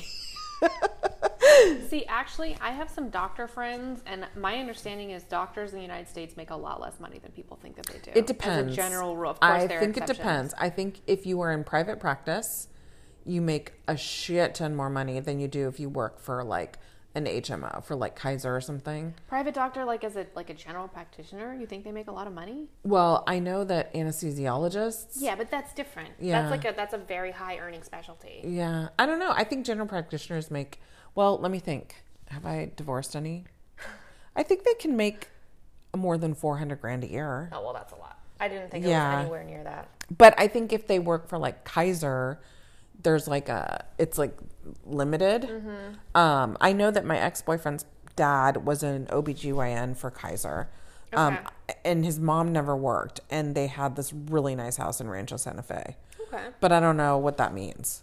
You know what? I doubt any amount of money would be enough for Leda, especially given how hard she would have to work. I mean, and then, Leda's talking about how she wants to be a doctor, but then she asks where Tasha and Tennille are, his other 2 daughters. And she is, because she's very disappointed and upset that they're not there to welcome her. Okay. After Eric explains to her that they're working and they couldn't get off work. And she's like, well, she tells us in a confessional that she's really upset that they're not there to welcome her. Oof. And I'm like, come on, they are like these, And I feel like, look around, sister. Like, these are not wealthy people. Tasha is paying half of Eric's rent. Like, the girl's got to work. Yeah. You Like, better let her go to you work. better let her go to work. So then they decide to leave, and this is the other thing that's so awkward and weird. Leda and Eric leave so that Eric can show Leda, because I think Raina says something like, when is Leda going to get to see where she's going to live? And he's like, oh, right now, let's go to the apartment. So in a very big and obvious way, he takes just Leda to his apartment and leaves her whole family, who was going to stay at that apartment, plus his stepdad and his mom and Tanya. Yeah, that's a weird. It was weird. And then they'd like dynamic. show Jenica and Alessandro playing or coloring or something on that's the nice. table, which was nice. It's just, it was very, very odd. Okay, so Can't that's believe I the end missed of that that scene. whole And then did segment. you get the Colty and Larissa scene? Where they did what? So Larissa knows about the joint account, but No, what the hell? okay, so then there's a scene where Larissa knows about the joint account, but she feels that the only person to control a man's wallet is his wife. Okay, I'm gonna have to tell my husband about that I one. think we knew that she had that opinion. Yeah. But I'm still mad that I'm like missing segments here. I have to go back. Yeah, and then it says Larissa as well as the rest of America, think that Colt should cut the umbilical cord from his mother. And Then Debbie would just be like free falling, you know? That's not nice. I know, but I mean, there's so much more that we just don't know about this, and what we're finding out, the tidbits that it's either being produced or, you know, given to us this way, it just makes their relationship look really creepy. Yeah, And you have to wonder what's really just going on. odd. And so Debbie, and this is where Debbie is in the car with Larissa. They're going to go pick up Colt. And she says to Debbie, you know, oh, you take Colty to work? And she said, yeah, I take him to work and pick him up every day. And Larissa says, oh, that's so cute. But she's thinking, what the fuck? And so they get in the car, and Colt's in the back seat, and Larissa's in the front seat, and Debbie's driving. And she asks him how his day is, and he's like, oh, it was really wonderful, which is a total lie. Nobody ever says that when they get in the car after a day of working. And they bring up the sofa, and Colt agrees with Debbie that he'd really like to see this couch before they buy it. And Larissa's like, well, I wanted to be able to buy stuff without, you know, having to show you and having to everything. And then he says, yeah, but a couch is kind of like a big thing. It's a big purchase. It's not like buying a plant. That's where he makes the analogy and says, like, it's not like buying a plant. You're buying a couch. I'd like to have some input. I'd like to at least see it before we make the final decision. And so Larissa's like, okay, whatever. And Debbie kind of does this little like smirk of like, I win. It was just awkward. Okay. So then this is where I had Ashley and Jay and Kalani and Azuelo. So now we go to Eric and Leda, and they're going to his apartment. Got it. Okay, perfect. Okay, so I have 4 things here. Okay. First, there's no elevator, so she's pissed because she's like, how the fuck am I going to get my stuff up the stairs? And so he's like annoyed and is like, I'll take your crap up the stairs. Yep. So she's mad that there's no elevator. 2, it's totally disgusting. It is. It's I mean, a this place complete is a mess. fucking pigsty. It's gross. They have dirty dishes. There's shit everywhere, dirty clothes. And he blames Tasha. Which actually, I kind of believe him. I kind of do, but he doesn't seem all that surprised by the state of the apartment. So he either, probably should have warned her. although he's not, so he's either not surprised that Tasha would trash the place, or he's not surprised because it was already kind of shitty. He doesn't strike me as a neat freak. So I can imagine that this is probably the normal state of their apartment. And he probably did tell Tasha, try to clean up because we're coming and she's coming to see the place. And Tasha's probably like, fuck you. Well, we already know Tasha's Yeah. totally not down for the situation. So I could see it just being like a passive aggressive dig. And Leda does take it personally. She's She's mad at pissed. She's Tasha. very angry. And then the last 2 things are the most disturbing. Yeah. So number 1, he has a fucking twin bed. Yeah, what was 40-year-old man with children has a fucking twin bed? You're not in the army anymore, bro. And Was he in the army? yeah, he's like a Yeah. Navy or Marine guy or something. I don't know. But the thing is, like, I can understand if you first, like, are moving out when you get newly divorced. Although Maybe. he is What, like, do you never want to date ever? he's newly divorced, but it's like been 2 years or like a year and a half at least. This was very Jonathan, except he's like way older and should have known better. Yeah, you were having somebody come to live with you, and he didn't even try to make the excuse that he was waiting for Leda to come. No. He was just like, "We'll get a bigger bed when we can get one." And he thinks that they're gonna like sleep in that bed together. She's And like, "You're "Hell fucking no." insane." I would be too. I'd be like, "Are you kidding me?" And then also, where's Alessandro gonna sleep? There was like nothing for him. I was like, "You guys need to get a bigger bed and give that twin to Alessandro." It was very concerning. I mean, it's really just, I don't want to sound privileged or spoiled, but to me, this is just not. It's not at the like minimum level that it needs to It's be. very situation. it's inconsiderate because he didn't prepare her. Yeah, he didn't like prepare if that's her. all you can afford, that's not the judgment here. I'm not judging you for not Exactly. being He able just to needed to afford a make it better clear. bigger bed. I'm not judging you for not being able to afford a nicer apartment. Right. What I am judging is that you didn't ensure that it was clean, because cleaning doesn't cost a ton of money. You just have to No. fucking pick up after yourself. And number two, that he didn't tell her, "Hey, I know that you're used to this luxurious lifestyle, but I want you to be fully prepared before you give up that life and come live with me. Like, I only have a twin bed. See?" I mean, they video and she chat. feels totally lied to, so I imagine that she was Yeah, lied to. I imagine she was too. By And omission or then whatever. there's a fucking air couch. Oh, that I didn't even notice. Oh my God, the air couch. She could barely sit in it. She like slipped off. And she starts crying. They go outside. Of course, she's like completely overwhelmed by how ill-equipped he is to handle this. And it's like on another level. I mean, Larissa should really look at Eric's place and be thanking her lucky stars that she ended up in Vegas with Colty. Yeah, I think And his mom. Debbie of the Howling Wolf t-shirt is probably a significantly better roommate. Step up than Tasha. Tasha's Tasha. sounds like it's going to be a nightmare. This whole situation, like, I was feeling her like total anxiety and like feeling so like, what the fuck did I just do? I think that she's just going to leave. I mean, Well, she's she says she threatening wants to leave. go back. I mean, of think course she will. does. Yeah. How can he even begin to expect her to like want to stay there? It's too far beyond the pale. And also, I think it would be one thing if she was like head over heels in love with him. But she's clearly not. But I don't see any connection between them. All she does is complain that she's like, "I'm just like a few years older than your oldest daughter." Like, that's weird. Yeah, this is, yeah. And she calls him a fat ass, and her parents are like, he looks old, and he has this shitty apartment, and he has this weird relationship she doesn't want to accept with his ex-wife. It's just a lot. It's all bad is what it is. There's like, nothing positive. No silver lining here. She never says anything like, "But I'm so in love with him because No. he's so kind to me," or "He's so wonderful," or there's nothing. And he's not, by the way. I mean, when she gets No, he's upset, not. rightfully so, he just minimizes her feelings. He's like, oh, well. Because he's embarrassed, and he should I be. think he is embarrassed. So, speaking of dark, now we head back to Steven and Olga. Back to the Russian prison / maternity hospital. And Steven gets his permission to be in the room with Olga. So he gets to be in the room with her. And then the doctor comes in and says that she needs a planned cesarean section. Which isn't really what it is because she's already in labor. She's already in labor. It's like an emergency C-section. Well, it would technically, wouldn't it be called an emergency C-section if it's I not think there's planned? actually a middle ground. Okay. Because they told me this because I ended up having C-sections and they were like, well, you can plan it or you can try labor, and then there was a name for if you have to have a C-section Okay. even though you've gone into labor, or there was like a third one of like shit's gone awry and Right, you're and gonna you have have to to- be wheeled yeah. immediately.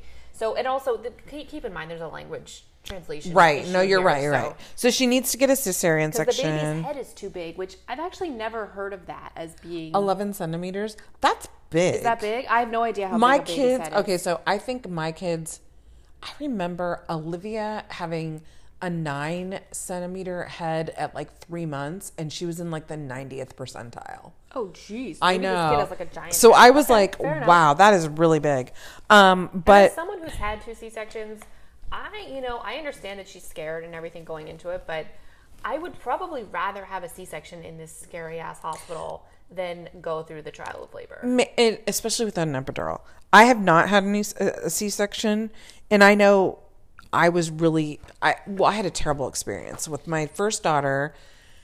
It took forever.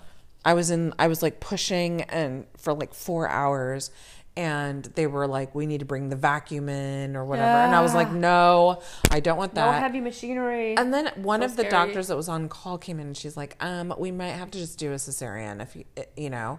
And I was like, I'd really like that to be a last resort. Is there anything else we can do? And she said, it doesn't cost more to get a cesarean. It's not going to cost you anymore. As if that was your only consideration. And I was like, get out of my room. I get that. So offended, and I was like, fuck you, bitch. I don't give a shit about the money. That would be my last resort if that is where we're at. But anyway, so she has to have a cesarean, and the thing that was really the most disturbing about this is that she walked into the operating room. And actually, we have to take a quick break because our recording is about to run out of time, so we'll get right back into it. Sorry about that, guys. We were running out of recording space. So anyway, I was saying how aghast I am that she had to walk into the operating room. Well, there was that. And then also what I thought was weird was that, and this was kind of funny because he had, clearly it had been 6 hours or whatever that it took to get him permission. Finally, he's involved.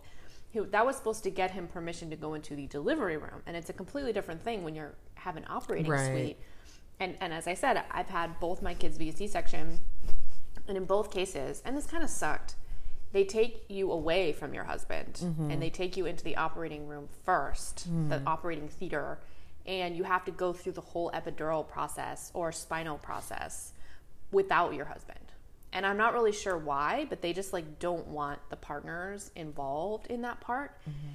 And so, and it's also in some ways the scariest part because it's this like huge needle and it's, you don't really know what it's going to do. And I got very, very nauseous, for example. With my first baby, the spinal, I reacted poorly to it. So it went way too high. Like the numbness went too high up my body. It's supposed to stop at like L3 or something. It's supposed to stop kind of just around your chest level so that obviously you can't feel anything in your abdomen where they're doing all the incisions. But mine went all the way up so that the only thing I could move was my eyes. Oh my gosh. So I couldn't speak. And it actually felt like I couldn't breathe because my That's diaphragm terrifying. and my esophagus were completely numb. So I spent about 20 minutes literally feeling like I was drowning. Oh my God. Like that feeling that you have when you're holding your breath. That's how I felt for 20 minutes. And so for the second baby, they didn't give me a spinal. They gave me epidural, which actually takes a long time. They have to like do it very slowly and like titrate it. And they kept pricking me with things to test my sensation. But I would take that over the spinal in a heartbeat, given what happened. But the point is, I was actually really surprised then that even though he'd gone through all this stuff, that they let him in with her. Because it was even almost my like husband accepted. Couldn't go. Like, oh, okay, well, you're in now. It's like they were going to have him perform the surgery. You just never know with these guys. It was weird.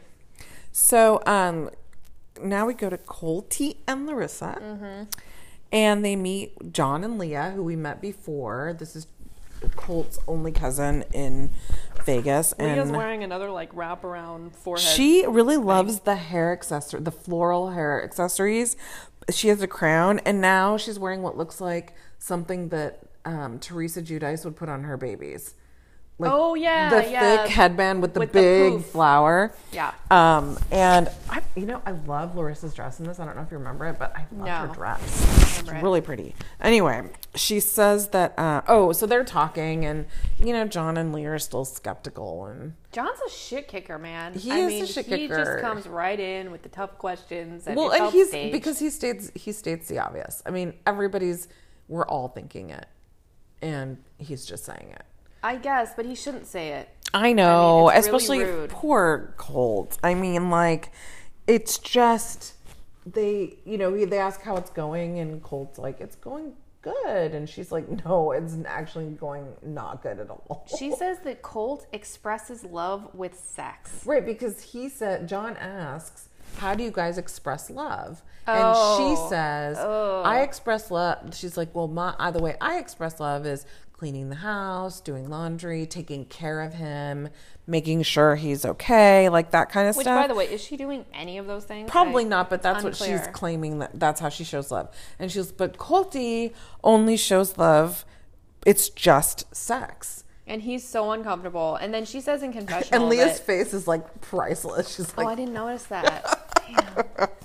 She says in confessional in this like monotone that he has a great sex drive and that she sort of isn't the sexy Latina that he wanted. Like she's not down. I think Colt just hasn't had a lot of sex in his 33 years. And he finally has somebody who's like semi-willing to have sex with him. He's kind of obligated to have sex with him. Right. And so he's like, he's like a 16-year-old. This was such an awkward conversation. And it doesn't seem like in real life he's actually that close to the cousin. So it was awkward and I think very produced. And yeah, and then she says that like he's so attached to her. Like, yeah, she wants space. She wants space. He wants to do everything together, and she's just kind of like, get off my leg. But I think they're both kind of. He probably does want to spend too much time with her, but she probably doesn't want to spend any time with him. Yeah, and John really picks up on this disconnect. Yes, he he says does. a lot of tough stuff. He says, you could always break this off, Colt. He asks Larissa if she's just here for a green card, which I was kind of amazed. She responded very calmly to that question. And she responded very articulately, and it was a good response. Yeah, she's like, he can always divorce me if it doesn't work out. There's no guarantee. Yeah, it just means I can live here with him as his wife, but like he can divorce me and then I'm out of here. So that's kind of a good answer and a good response to the like, you only want a green card. And then the cousin, though, in confessional, he says he thinks Colt is screwed, that she's here for the high life. And then he says something that was very offensive to me personally. He said that Colt should, quote, enjoy the 90 days with her and then send her back to Brazil. That was gross. He was basically saying, just like, have as much sex with this chick as you could fit in 90 days and then send her packing like she's... I mean... It was as if she was less than human, essentially. You know, like she was just chattel. And that she was at this disadvantage because she's from another country, essentially, and she doesn't have full citizenship, etc. And I was just really, really, really disgusted by that. I could see that. I also saw it as like almost like a negative, like a negative to Colt. Like, it's clear this woman isn't into you because you're kind of this dopey, dorky guy. Yeah, it's insulting to Colt too. Yeah, so just get what you can and then pass it off as a life event and move on. Because this is probably the only time he's going to get regular sex from a beautiful woman. Meanwhile, Larissa is like, I mean, again, she was sort of calm about it. All she says was that she found John to be rude, which is a real understatement. Colt then compares John to the cats. I'm telling you, they are in every single... It's like, they okay, try Dr. to bring Doolittle, them in. Not everything comes down to cat psychology. I even wrote down, oh my God, stop with the cats. He's like, oh, maybe it's like the cats where it's going to take a few days to warm up to you. Which, by the way, that assumes facts, not evidence that those cats have, in fact, warmed up to Larissa. Yeah, I know. Which, she seemed to have a relationship with Baby Girl, though. The one that she called obese? Oh my God, it's too much. All right, we're going to have to take another break because Petey is not happy. Okay. All right, so now we go to John and Fernanda. And they're going clubbing in Myrtle Beach. Right, because they want to reenact the entire vacation mode when they met. They met at a club and they like to go clubbing. And they like to get in fights in clubs. Well, my favorite thing is her description of the club music because she calls it punches, punches, punches. Which is like Jersey Shore. Yeah, punches, punch, punch. But it's so funny because we always call it unts, unts, unts, unts music. So it's totally funny. And they're going clubbing. Except she's underage. Which makes it a very different experience than going in Mexico. It does make it a different experience. And John is kind of a dick. He's a dick because he's just sitting there taking shots. And he really should have met her where she was and had like a sober, fun time dancing. Especially if he's not going to sneak her drinks. Which it didn't look like he was doing. Although maybe he did and they just didn't show it. Well, no, because she's like, no, I'm not drinking. I can't drink. And it didn't look like it. I mean, she was like stone sober. And he was getting trashed. Yep. And she finally is like, this is the last one. Like, this is not fun for me. Right. And she says that he acts poorly when he's drunk, which, I mean, yeah, he makes bad decisions, and she's so annoyed. And then she goes to the bathroom. They're, like, dancing and having a good time. And then she decides to go to the bathroom. And rather than, like, stand by the bar or out of the crowd. John is like still dancing by himself in the middle. He's a combination of standing and dancing. I like that. He is dancing in the dance floor area, ripe for the picking. So of course some blonde girl comes up to him, dances up and on just him. starts like moving her butt into him and like dancing on him. And he's trying to be kind and be like, He says no. He says no, I can't. can't dance with you. I'm sorry, I have a fiance. I can't. And she's like, what? Why not? What? See, I think she was trying to get on camera.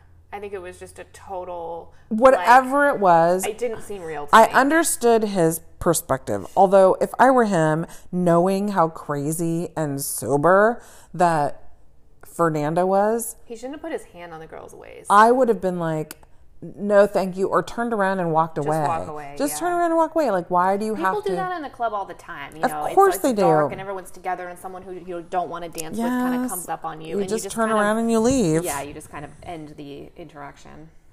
Yeah. And then she flips out. It is not a good look. She, I think, throws a drink on the other girl who then throws a drink on her. I believe that was the order of operations. Yeah, and then Fernanda rightly gets mad at John. Or not, maybe not rightly, but she interprets the situation the way she's going to interpret it. And she runs out and they're yelling at each other outside the club. And he's trying to explain that he told her no, which he did. He's right, and she's just like, fuck you. Like, you're sitting here and I'm sober and you're drunk and you're dancing with some chick. And, he has to also understand she's also very, like, she's not like at a normal level playing field and just kind of sees this random thing happen. No. Like, she's already been bombarded with like conversations with his friends and finding a thong. Yep. And she's lonely and she's sad. And then all of a sudden... And this trip was supposed to solve everything. Yeah, and now he's drunk and she can't drink. And then she comes back and she sees his hand on this woman's hip. Regardless of the fact that he's telling her no, it's just not a good look. No. And so she's pissed. She's mad.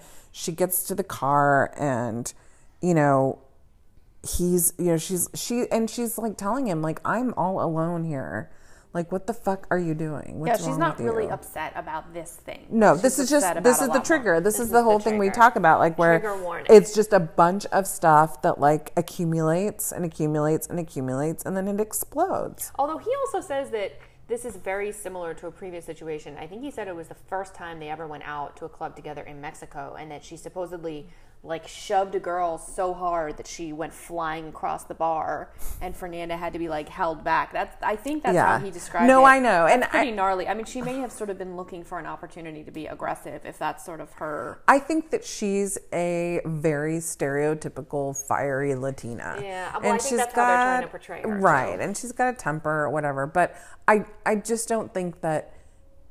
I think they need to be more thoughtful about the situations they put themselves in. Yes. And he needs to be a lot more thoughtful in general. She's so young. She's 19. I mean, I got in stupid fights with my boyfriend like this when I was 19. Oh, of course I mean, please, for sure. And I wasn't even, and she also had the added bonus of being sober when she's seeing him get increasingly drunk. Right, which is frustrating. Which is annoying anyway. I mean... He shouldn't have done that. I mean, he really shouldn't have drank at all, Like, no. He should have been on her sort of team, But I think that getting drunk was more important to him than kind of her happiness and her comfort. And yeah. Which then, I think of is a course, theme. I thought it was weird, too, that she wanted the car keys. I was like, you guys drove there? And look how hammered he's getting. I mean, I guess... Well, because she was going to be sober. Maybe she was supposed to be DD, but it's like she is from Mexico. Does she have a license that she can actually use here? Oh, like, right. how does this work? So I was a little bit taken aback when I realized that they had driven. It's like, I'm sure there's Uber in Myrtle Beach, And she wasn't sitting in the driver's seat. Not when he went to sort of chase her down. And then, by the way, the cops are supposedly showing up. And, I wouldn't put it past TLC to have just, have duped that sound in, and then they just start the next episode and pretend it never happened. Right. Just to, keep people Because hooked, why would there be a cop? And, they're not actually having some knockdown, drag-out They're fight. not. They're just arguing. You're allowed to argue. She threw her drink, and then the security guys threw her out. Oh, did they? Yeah, there was a security guard there. So they right. got kicked out, which is appropriate, and nobody got hurt, and nothing happened. There's no reason why they would have brought in the cops. Although I guess technically it is illegal to throw a drink in someone's face, right? I know, but really, I think those Well, the other cops girl, I think, also threw a drink in her face. Yeah, I think they have more important things to worry about than some girls getting in a little cat fight. I don't know how many high crimes and misdemeanors there are going on in Myrtle Beach on a Tuesday night. It's true. They could just be bored. Yeah. I don't know. I think it's not really a thing. I think he was just more nervous because of her status and the whole thing. Like, well, there is concern there, right? Like, oh, for sure. I wonder what happens if you are on a visa, really of any kind, and you get into legal trouble. Like, they make this huge deal in Before the 90 Days about John in England. Now, that was violent crime that he was convicted of or pled guilty to or whatever, so it's very different than But I throwing think if you commit a crime on a visa, right. Wouldn't you just get sent back? Well, I guess I don't know. We'll find. Wait, so is Larissa well, I guess it would mean that Larissa and Colt are married.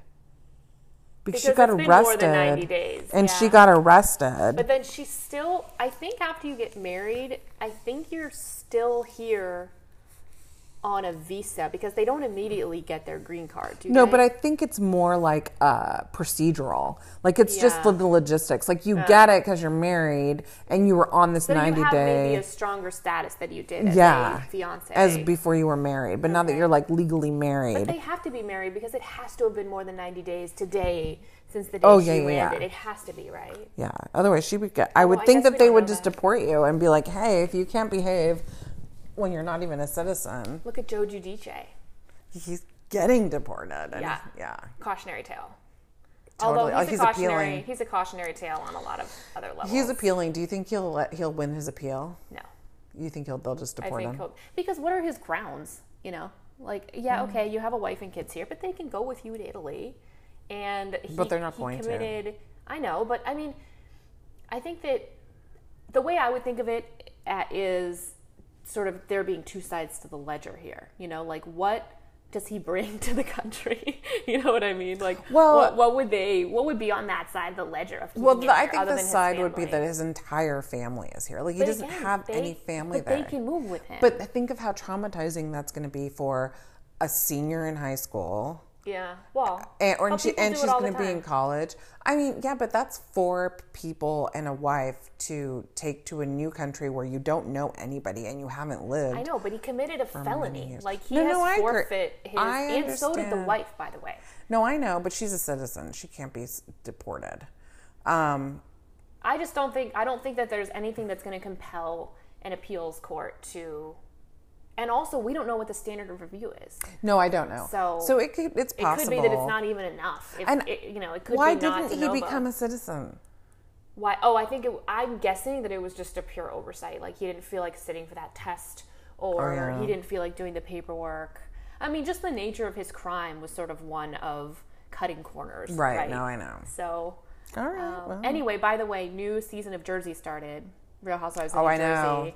I am watching. I watched the last episode. And then what else? Orange County's finishing. Thank God. I wonder if you and I will end up doing Housewives breakdowns too. Maybe we should tack on just like a little discussion, like a short discussion of what's going on if we have time. We'll do bonus episodes. Yeah, like bonus episodes of just like discussions of current Housewives or something like that. That could be fun. Yeah. All right. Well, we'll see you soon for either a retro episode of Before the 90 Days, or we'll see you next week for the 90 Day Fiance. Thanks for listening, guys. Bye. Bye. Legal disclaimer. This is a personal podcast just for fun, solely meant for entertainment purposes. We are lawyers, but we're not giving any legal advice on the podcast. We're not creating any kind of attorney-client relationship in the podcast. And also keep in mind that anything we say, anything at all, it's just our personal opinions. We have no intention of maligning any individual, group, company, religious or ethnic group, nationality, or anything or anyone else. Lisa and Katie have no affiliation with TLC. These are not the opinions of TLC. And finally, anything that we say is not meant to represent anyone other than Lisa Freitas and Katie Assad individually. Finally, please leave us a comment on our Facebook page and give us a 5-star rating on whatever podcast service you're using to help us continue to record. Thank you.